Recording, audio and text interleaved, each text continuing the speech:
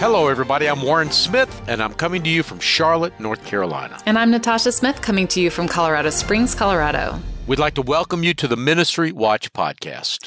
Each week, Ministry Watch brings you news about Christian ministries, as well as the latest in charity and philanthropy.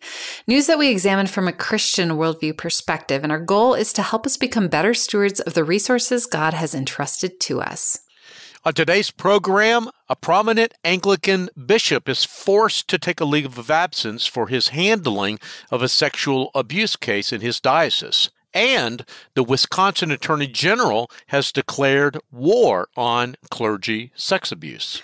We begin today with an interesting story from McLean Bible Church in the Washington, D.C. area.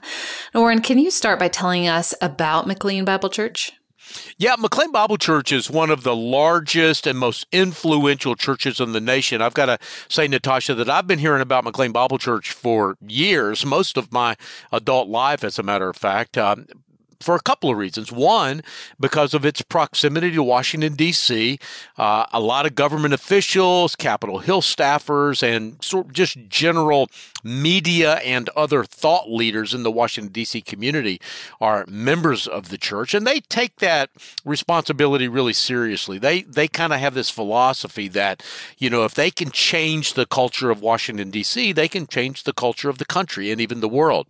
And its pastor, David Platt, was one of the youngest megachurch pastors in the country when he took over as the pastor of a church in Birmingham called Church at Brook Hills. That was more than a decade ago. Now he's 43 years old, still a pretty young man, and he's a best-selling author. And he came to McLean Bible Church from his role as president of the Southern Baptist Convention's International Missions Board. So he has had a meteoric rise, but all is not well now. Yeah, it's not.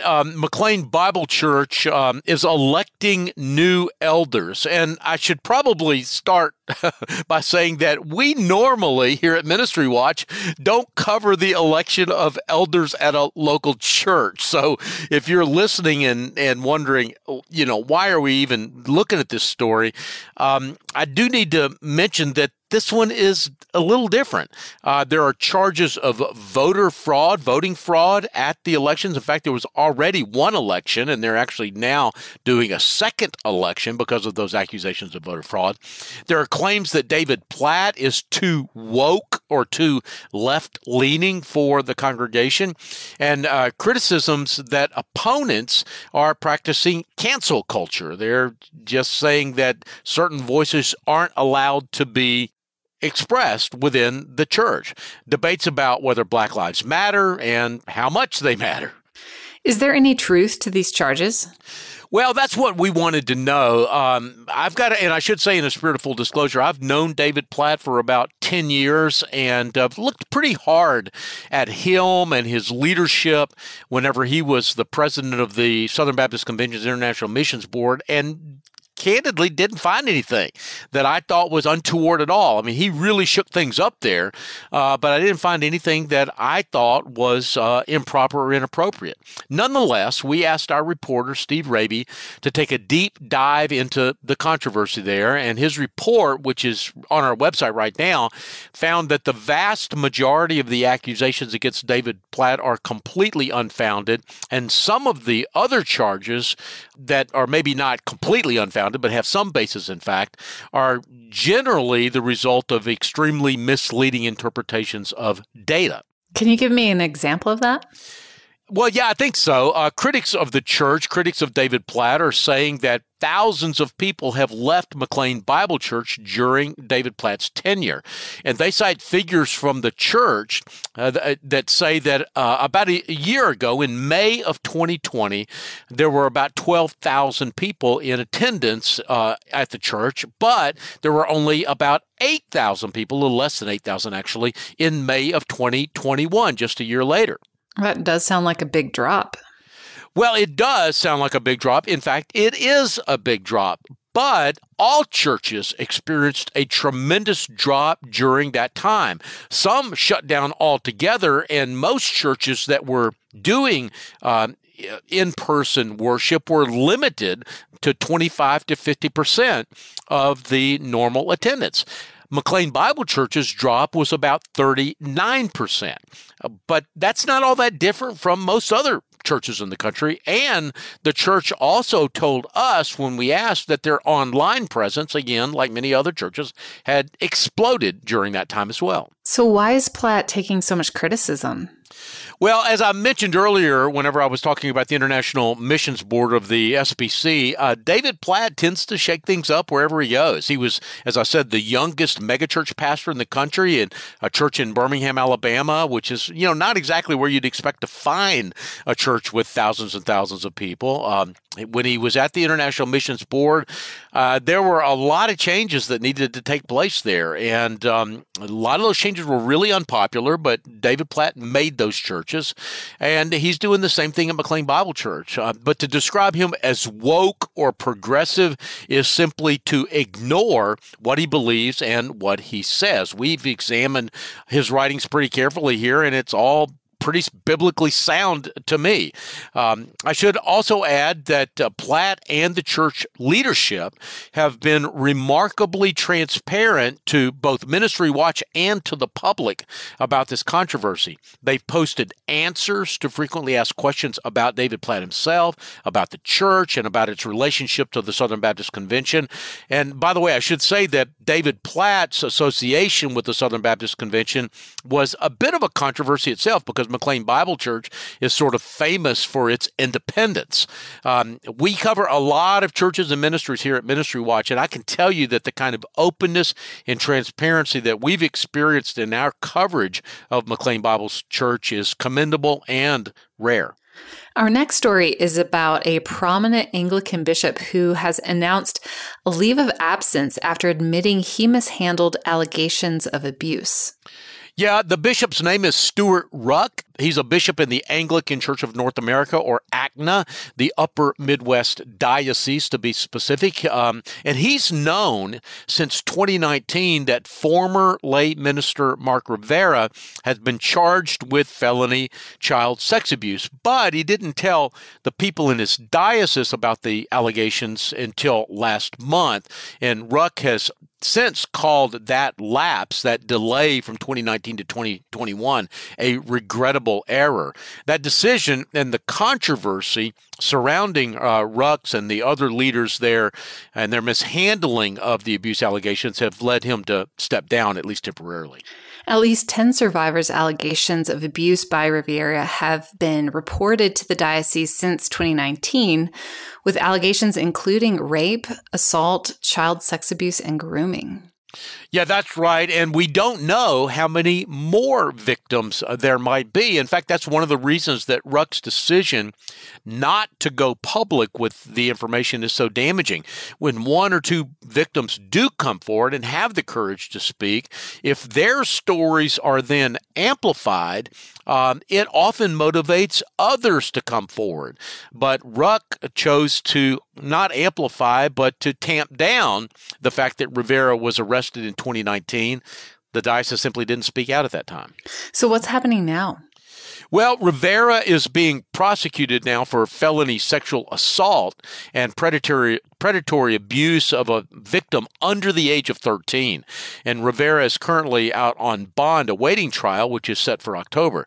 The diocese has hired an organization called Grand River Solutions to do an independent investigation of the situation. But that investigation is also encountering controversy because some of the victims don't trust Grand River Solutions because of the way they've handled similar situations in the past themselves. They're refusing to cooperate.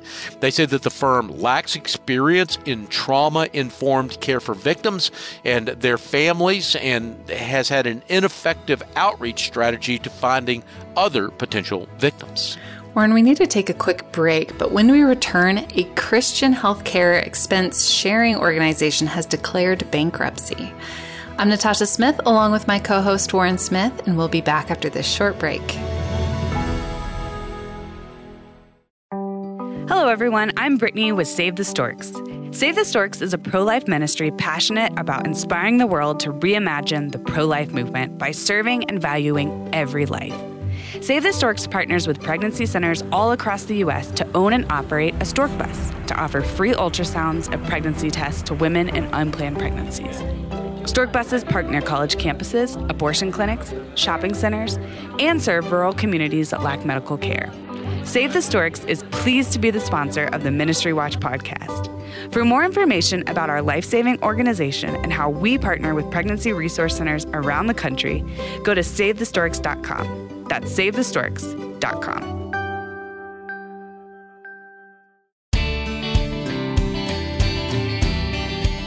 Welcome back. I'm Natasha Smith along with my co-host Warren Smith, and you're listening to the Ministry Watch podcast. Now let's continue with a dramatic turn in a story we've been covering for a while.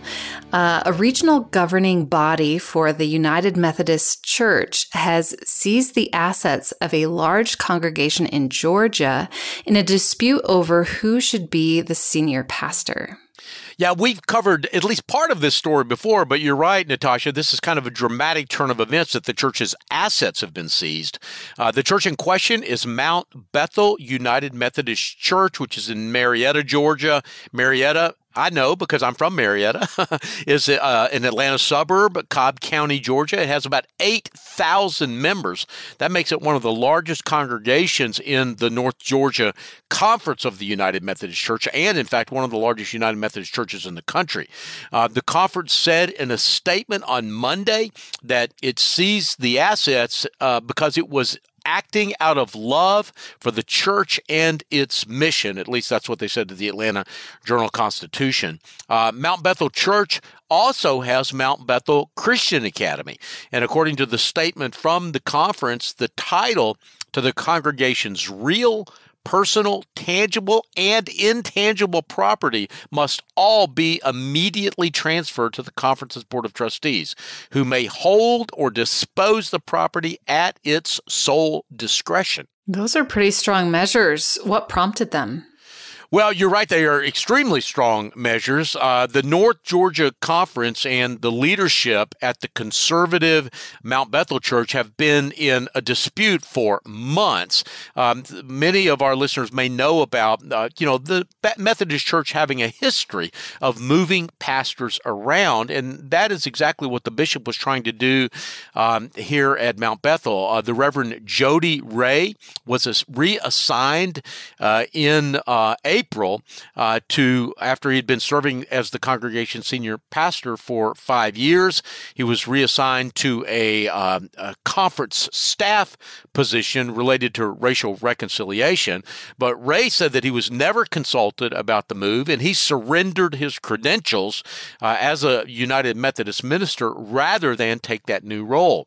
In an interview that was done earlier, Ray said that the reassignment could be due to the fact that his church had not been paying its full share to the annual conference for several years.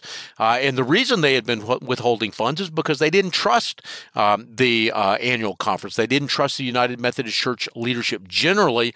Once again, Mount Bethel Church is a conservative church, and the United Methodist denomination is becoming increasingly liberal on a number of areas, including homosexuality.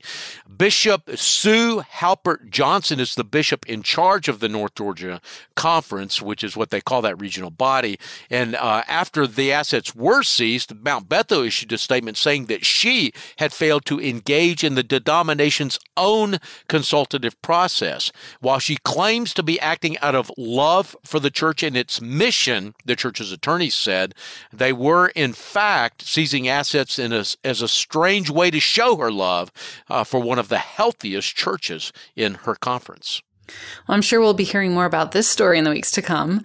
But for now, let's continue with the story I promised before the break. Charity Ministries, a Christian healthcare expense sharing organization, has declared bankruptcy but will still continue to operate.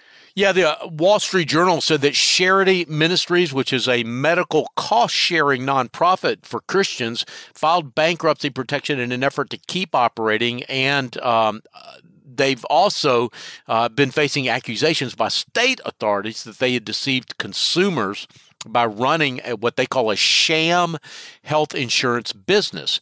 The Wall Street Journal article says this: the nonprofit said that it would use bankruptcy to break away from many of the contracts that it had with another company called Aliera Companies, which provided administrative, marketing, sales, and other services. So Charity is blaming its problems on Aliera.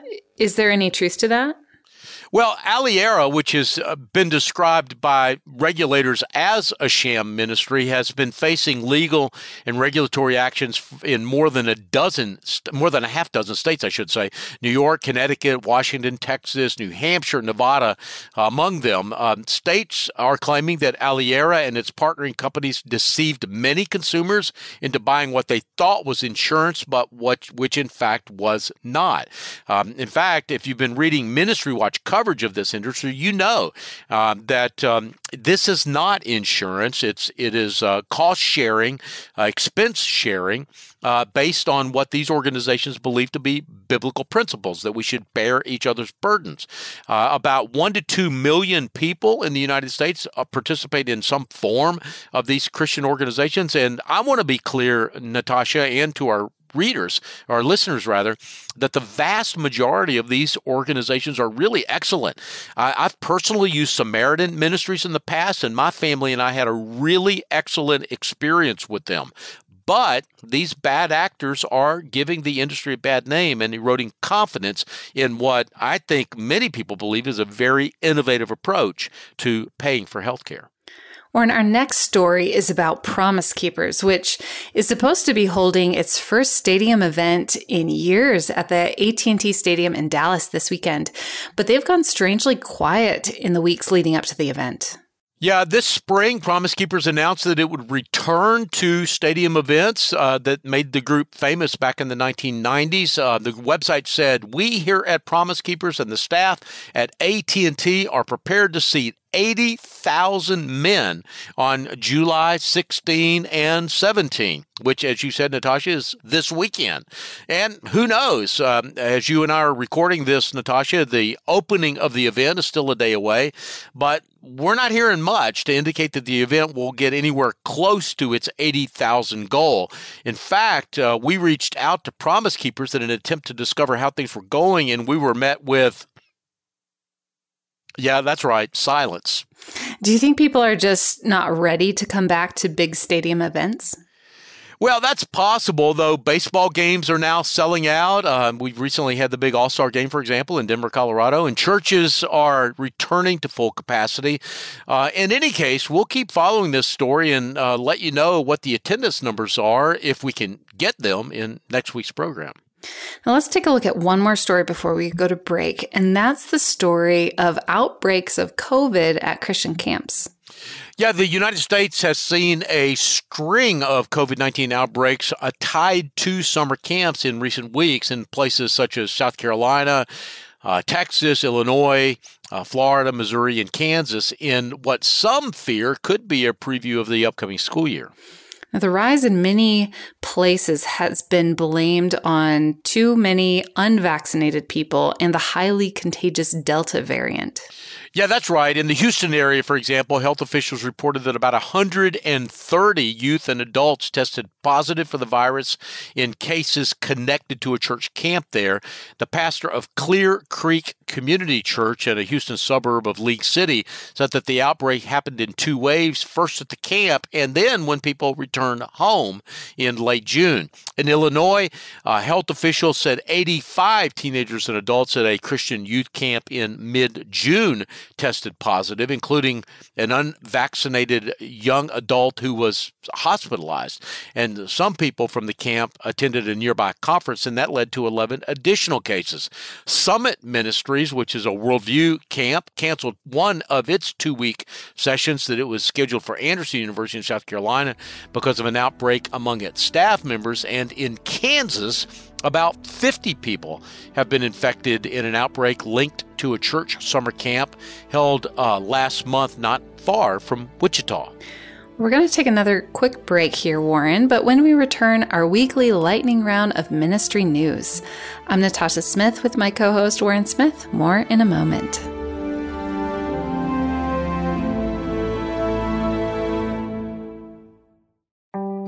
Hello, everyone. I'm Brittany with Save the Storks.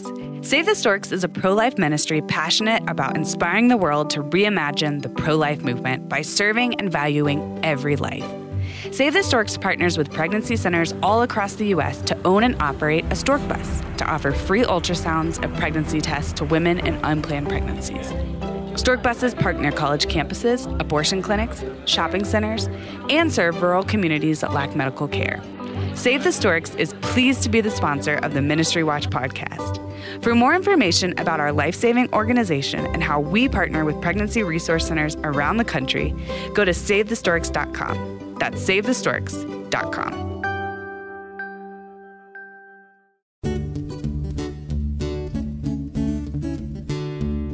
Welcome back. I'm Natasha Smith, along with my co-host Warren Smith, and you're listening to the Ministry Watch podcast. Now, Warren, we like to use this last little segment as it's sort of lightning round of shorter news briefs. What's up first? Well, a group of alumni and staff at Gordon Conwell Theological Seminary and other regional clergy that are kind of loosely tied to the seminary are expressing concerns this past week that the school decided not to renew the contract of its only black full professor. The Reverend Emmett Price III was the founding executive director of Gordon Conwell's Institute for the Study of the Black Christian Experience, which was launched in 2016 at the school's main campus, which is in South Hamilton, Massachusetts.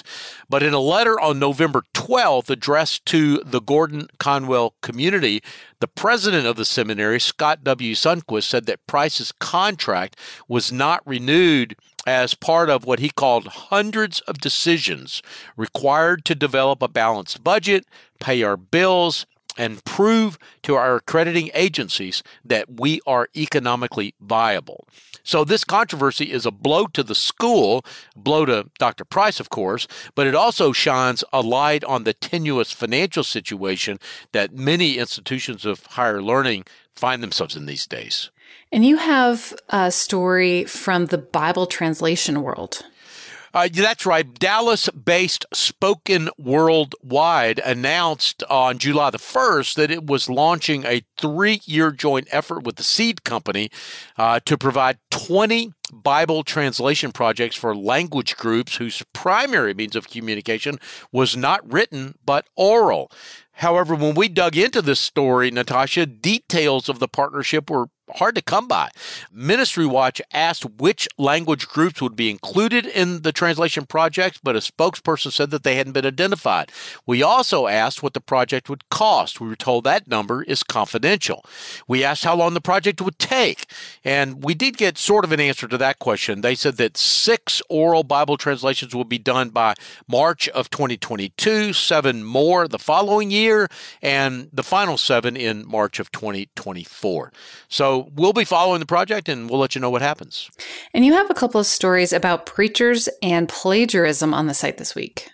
Yeah, we do. You know, I've been reporting about this topic for years, but this week we took sort of a deep dive into the practice of pastors using ghostwriters, research companies, and preaching aids to help them do their sermons. It's a fascinating look at a practice that is actually far more common than you might think. These stories are right on the front page of the website. And finally, one of the stories we mentioned at the top of the show, which is the Wisconsin Department of Justice, has received more than 100 reports of abuse by clergy and faith leaders across the state since announcing a statewide investigation in April. Yeah, the reports received by the agency to date include allegations of abuse and also how churches and religious organizations have responded to that abuse, according to the Department of Justice. Clergy and faith leaders of multiple religious organizations are involved, the agency said. Some reports are of abuse not related to any religious organization, and some reports include claims against multiple abusers. And by the way, Natasha, I should say that this relates very directly back to the Anglican abuse story that we mentioned earlier. When you go public and you present a public face that you are willing to hear these stories, often victims will find you. But if you don't present a face to the public that says that you're willing to hear these stories, the victims continue to suffer in silence. And I think that's one of the reasons why Attorney General Josh Kaul, who I should also add is a Democrat who is up for re-election next year, announced this investigation in April. He said that survivors of abuse, their friends and family, or anyone with knowledge of how a religious organization responded to allegations of abuse should be encouraged to contact the Justice Department with information. Now, do you have any other quick notes before we go? Yeah, just a couple of quick things, Natasha. One, a reminder that Faith-Based Fraud, my new book, is now available at audible.com as well as amazon.com. And I also want to thank all of you who made our fiscal year end a success. We had set a pretty ambitious goal for the month and for the year, and to be perfectly honest, I wasn't sure when we'd get there. But thanks to many of you, we did. So thank you very much. As always, we want you to support your local church first, your favorite and carefully researched Christian ministry second. But if you have a little bit extra that you could share with Ministry Watch to help you and others be more effective and informed stewards, we are, of course, always grateful. To make a gift to Ministry Watch anytime, not just at year end, you can go to ministrywatch.com and hit the donate tab up at the top of the page. And finally, just a quick word for our listeners in Colorado. I'll be in Colorado on July 27 and 28, and I would love to have lunch with you. We're doing a lunch in Colorado Springs on the 27th and in Denver on the 28th. So check your daily email from Ministry Watch for an Eventbrite link to sign up. And if you don't live in Colorado, stay tuned. Now that COVID is lifted, I'll be traveling a bit more, and I hope to do donor, reader, and listener lunches in Atlanta, Dallas, Nashville, and other cities in the very near future. The producers for today's program are Rich Rosell and Steve Gandy. We get database and other technical support from Kathy Guttard, Stephen DeBerry, and Casey Suddeth. Writers who contributed to today's program include Steve Raby, Emily McFarland Miller, Ann Steich, Bob Smetana, Shannon Cuthrill, and Adele Banks. And thanks to Religion Unplugged for contributing materials to this week's program. I'm Natasha Smith in Colorado Springs, Colorado. And I'm Warren Smith, coming to you from Charlotte, North Carolina. And you've been listening to the Ministry Watch podcast. Until next time, may God bless you.